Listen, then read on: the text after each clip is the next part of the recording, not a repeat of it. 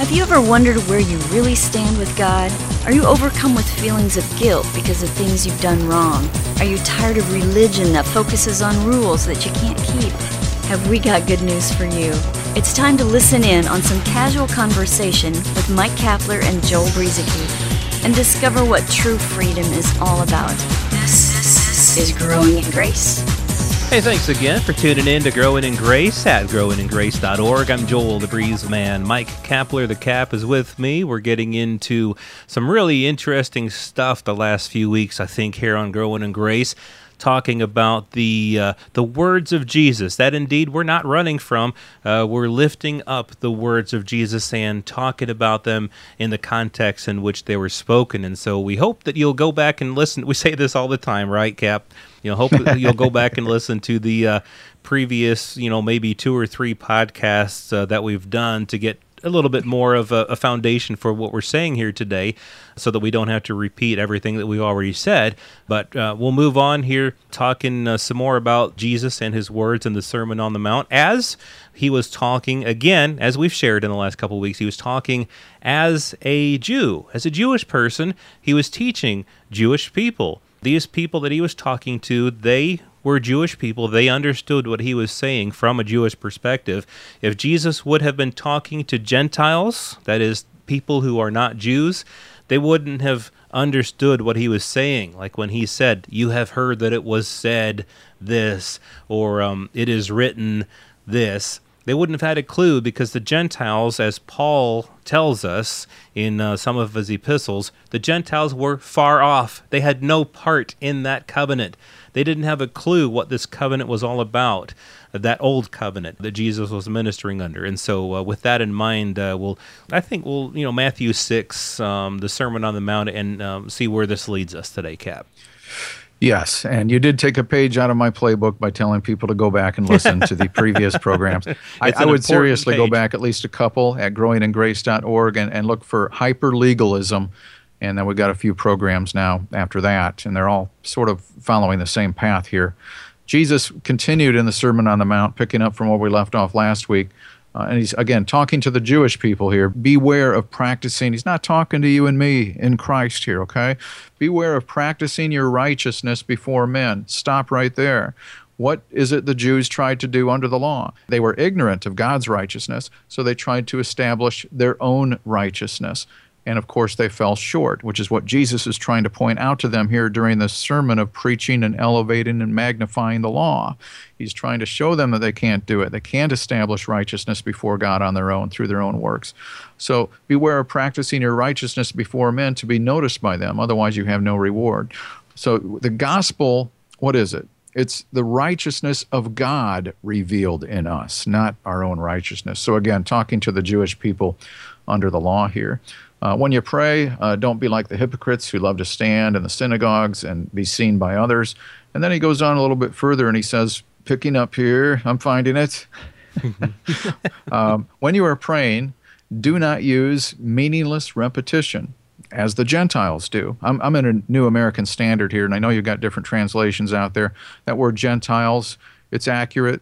It might also be tax collectors or heathens or something like that. But when you are praying, do not use, and get this phrase, meaningless repetition, as the Gentiles do, for they suppose that they will be heard for their many words.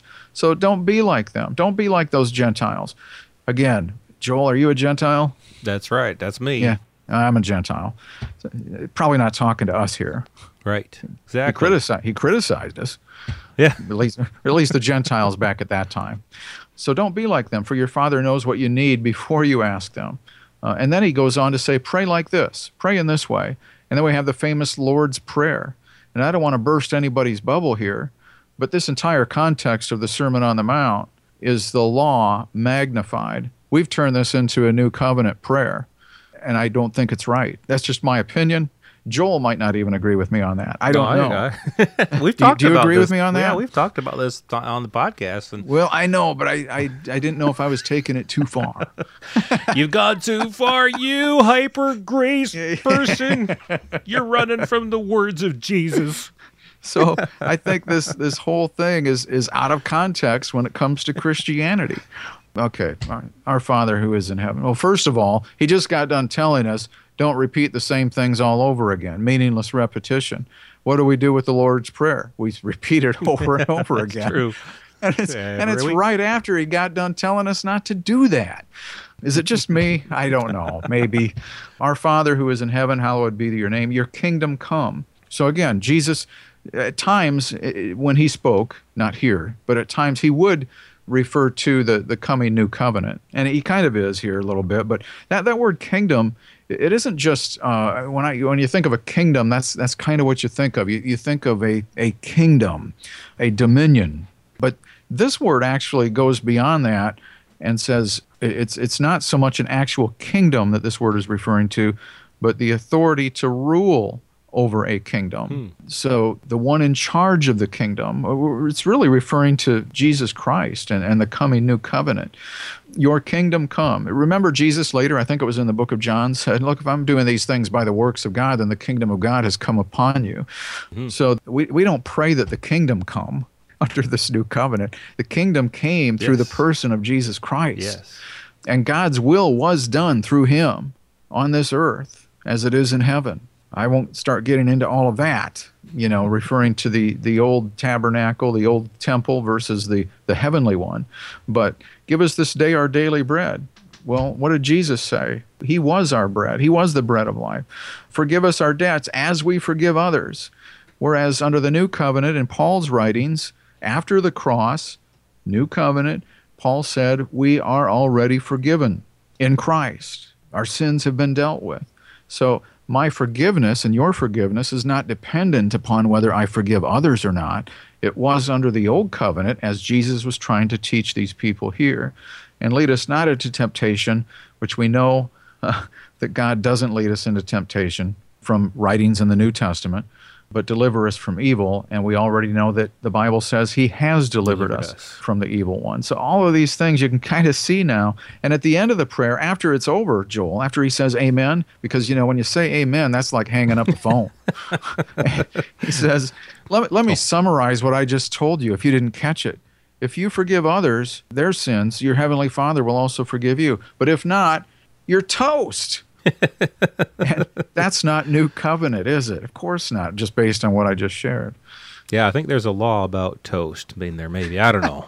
There probably is. But I don't know if the Jews could even eat toast. I don't know. I don't know if they were supposed to offer burnt toast or anything like that. They had burnt offerings, but I don't know if that included toast or what. But you're on to some good stuff here, Cap, because not just what we know as the Lord's Prayer, but everything that Jesus was saying there. Again, as we're trying very carefully to convey here, the message that we're trying to say here is that in the context that Jesus was speaking, it was Jews. It was the Jewish nation. He was contrasting them with the Gentiles. And of course, Gentiles were those, again, who were far off. They were not part of the covenant. And so in Christ, what happened after the death and resurrection of Jesus Christ, the Gentiles were able to be grafted in by grace through faith. Paul had written in Ephesians about how the law had to be done away with in order to make this one new man from the two. From out of Jews and Gentiles, that was done away with so that there could be one new man. And so all of this, what Jesus is talking about here, is leading up to that. It's not part of the new covenant. Again, just because Jesus is saying it doesn't mean that it's new covenant. We make that mistake a lot in the church today. Just because Jesus is saying it doesn't mean it's new covenant. Just because God says something doesn't mean always that it's something for us to follow. I think I pointed this out a few weeks ago here on Growing in Grace, where, a lot of the Levitical laws, God said those things. But Christians today don't follow them, and so are they running from the words of God? No, they're not running from the words of God. They're just looking at the words of God in the proper context, and I'm glad that they do. I'm glad that we don't follow the law that says you shall not eat lobsters. You should not eat things from the sea that don't have scales and fins, because a lot of people love lobster today, and I love bacon. Man, I can't live without bacon. And so I'm not running from the words of God, even though God said that pigs are unclean. I'm not running from the words of God. And we're not running from the words of Jesus when we say that his words, in the right context, were spoken. He was speaking as a Jew to Jews, speaking the old covenant words, magnifying it, trying to help them see that they had fallen short of the glory of God through their, what you were saying there, Cap, trying to establish their own righteousness through what they do. If you ever, whether you're a Jew or a Gentile, if you're trying to establish your own righteousness by what you do, you fall short of the glory of God. God will find fault with you. The thing here is that it was the Jews who had the law, and it was them. It was them back then. They were trying to establish their own righteousness through what they did, and so Jesus was teaching them these wonderful words to help them to see that their own righteousness would not do, that they needed something far greater. And the thing that was far greater would be brought about after the death, burial, and resurrection of Jesus. That's where he's going with this. I mean, first of all, he's trying to show these folks, look, I know you've been under this old covenant thing for quite a while. Let me tell you what it really looks like. And it's kind of a dead end for you. I've got a better way for you here. And of course, the better way was himself. But coming to the end of chapter 6 here in the Sermon on the Mount, we started out with chapter 6 on this podcast. Jesus said, "Do not worry then, saying, what will we eat, or what will we drink, or what will we wear for clothing? For the Gentiles eagerly seek all these things." There's that word again, the Gentiles. So he's not talking to us here. He's referring to the Gentiles as he's talking to the Jews under the old covenant here. But they eagerly seek these things. They crave them. They clamor for them. But your heavenly Father knows that you need these things. Seek first his kingdom and his righteousness. And all these things will be added to you. Now, what did he start out saying at the beginning of the chapter? Remember what we talked about with the righteousness? Beware of practicing your righteousness before men. Do it a little more discreetly. Again, trying to establish their own righteousness under the law. Here he's telling them, hey, I got a better... Now he's getting around to it. Seek first his kingdom. Again, that's not a kingdom per se, but the ruler of the kingdom, the royal priesthood, Jesus himself. You can look that up in the Strong's Concordance, that word kingdom. Seek his kingdom and his righteousness, and all these things will be added to you. But we don't seek the kingdom anymore, per se. We don't seek Jesus. We've found him. He's found us. We have his life.